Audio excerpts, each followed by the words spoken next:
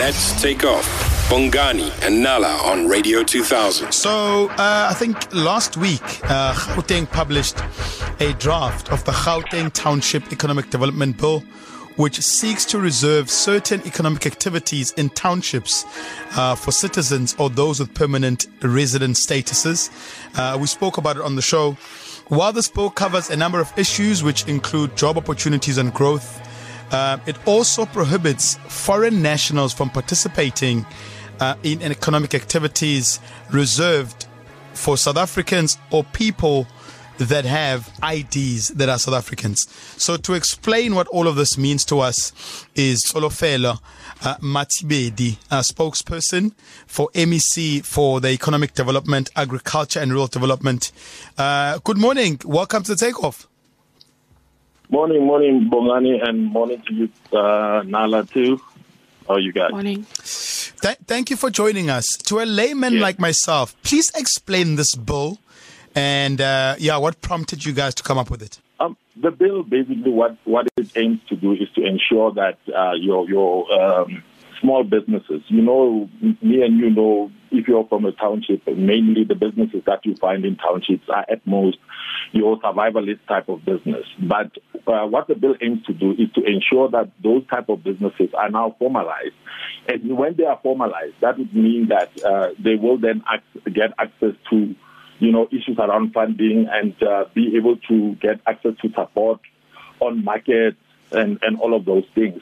So it's looking at ensuring that when a business person that is in the township wants to develop, they don't have to then, rush to your main centers as it's been the case where when you want to achieve growth, you think town is the best place to go. But now you can actually develop your business where your business is situated. And flowing from the bill, as I indicated, will be issues of funding. So once you have been formalized, you get access to those things, and then you can then do business and grow your business in your own townships where you stay.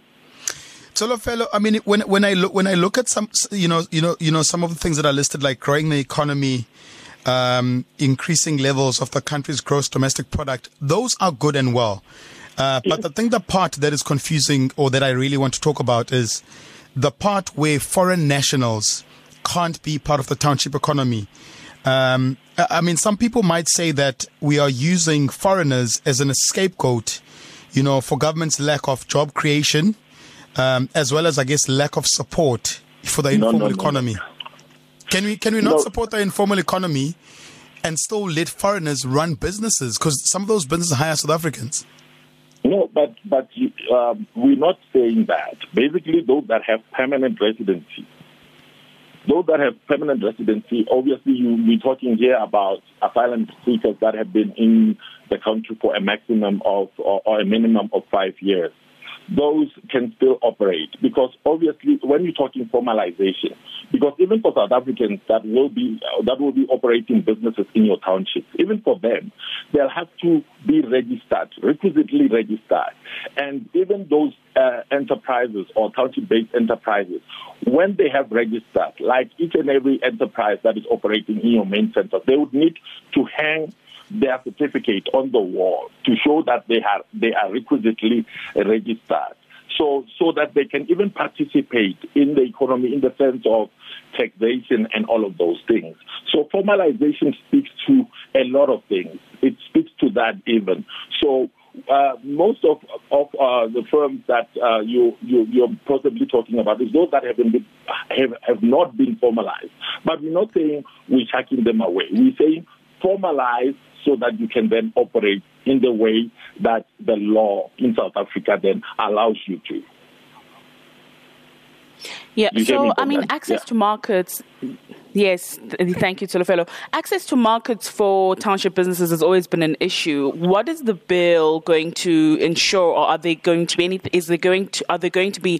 implementations to ensure that businesses actually have a platform to showcase what they have to offer to the rest of the world?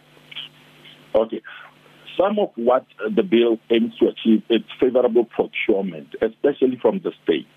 Wherein, because obviously if you are formalized as a business that's operating in the townships, then because you'll be requisitely registered and all of that, then you can then do business with the state. So that is what formalization will help you to do. So that's what we're talking about when we're talking formalizing. And even those entities, when there's a cake that is coming from government, they can then be clubbed together and then they share that cake. All of them.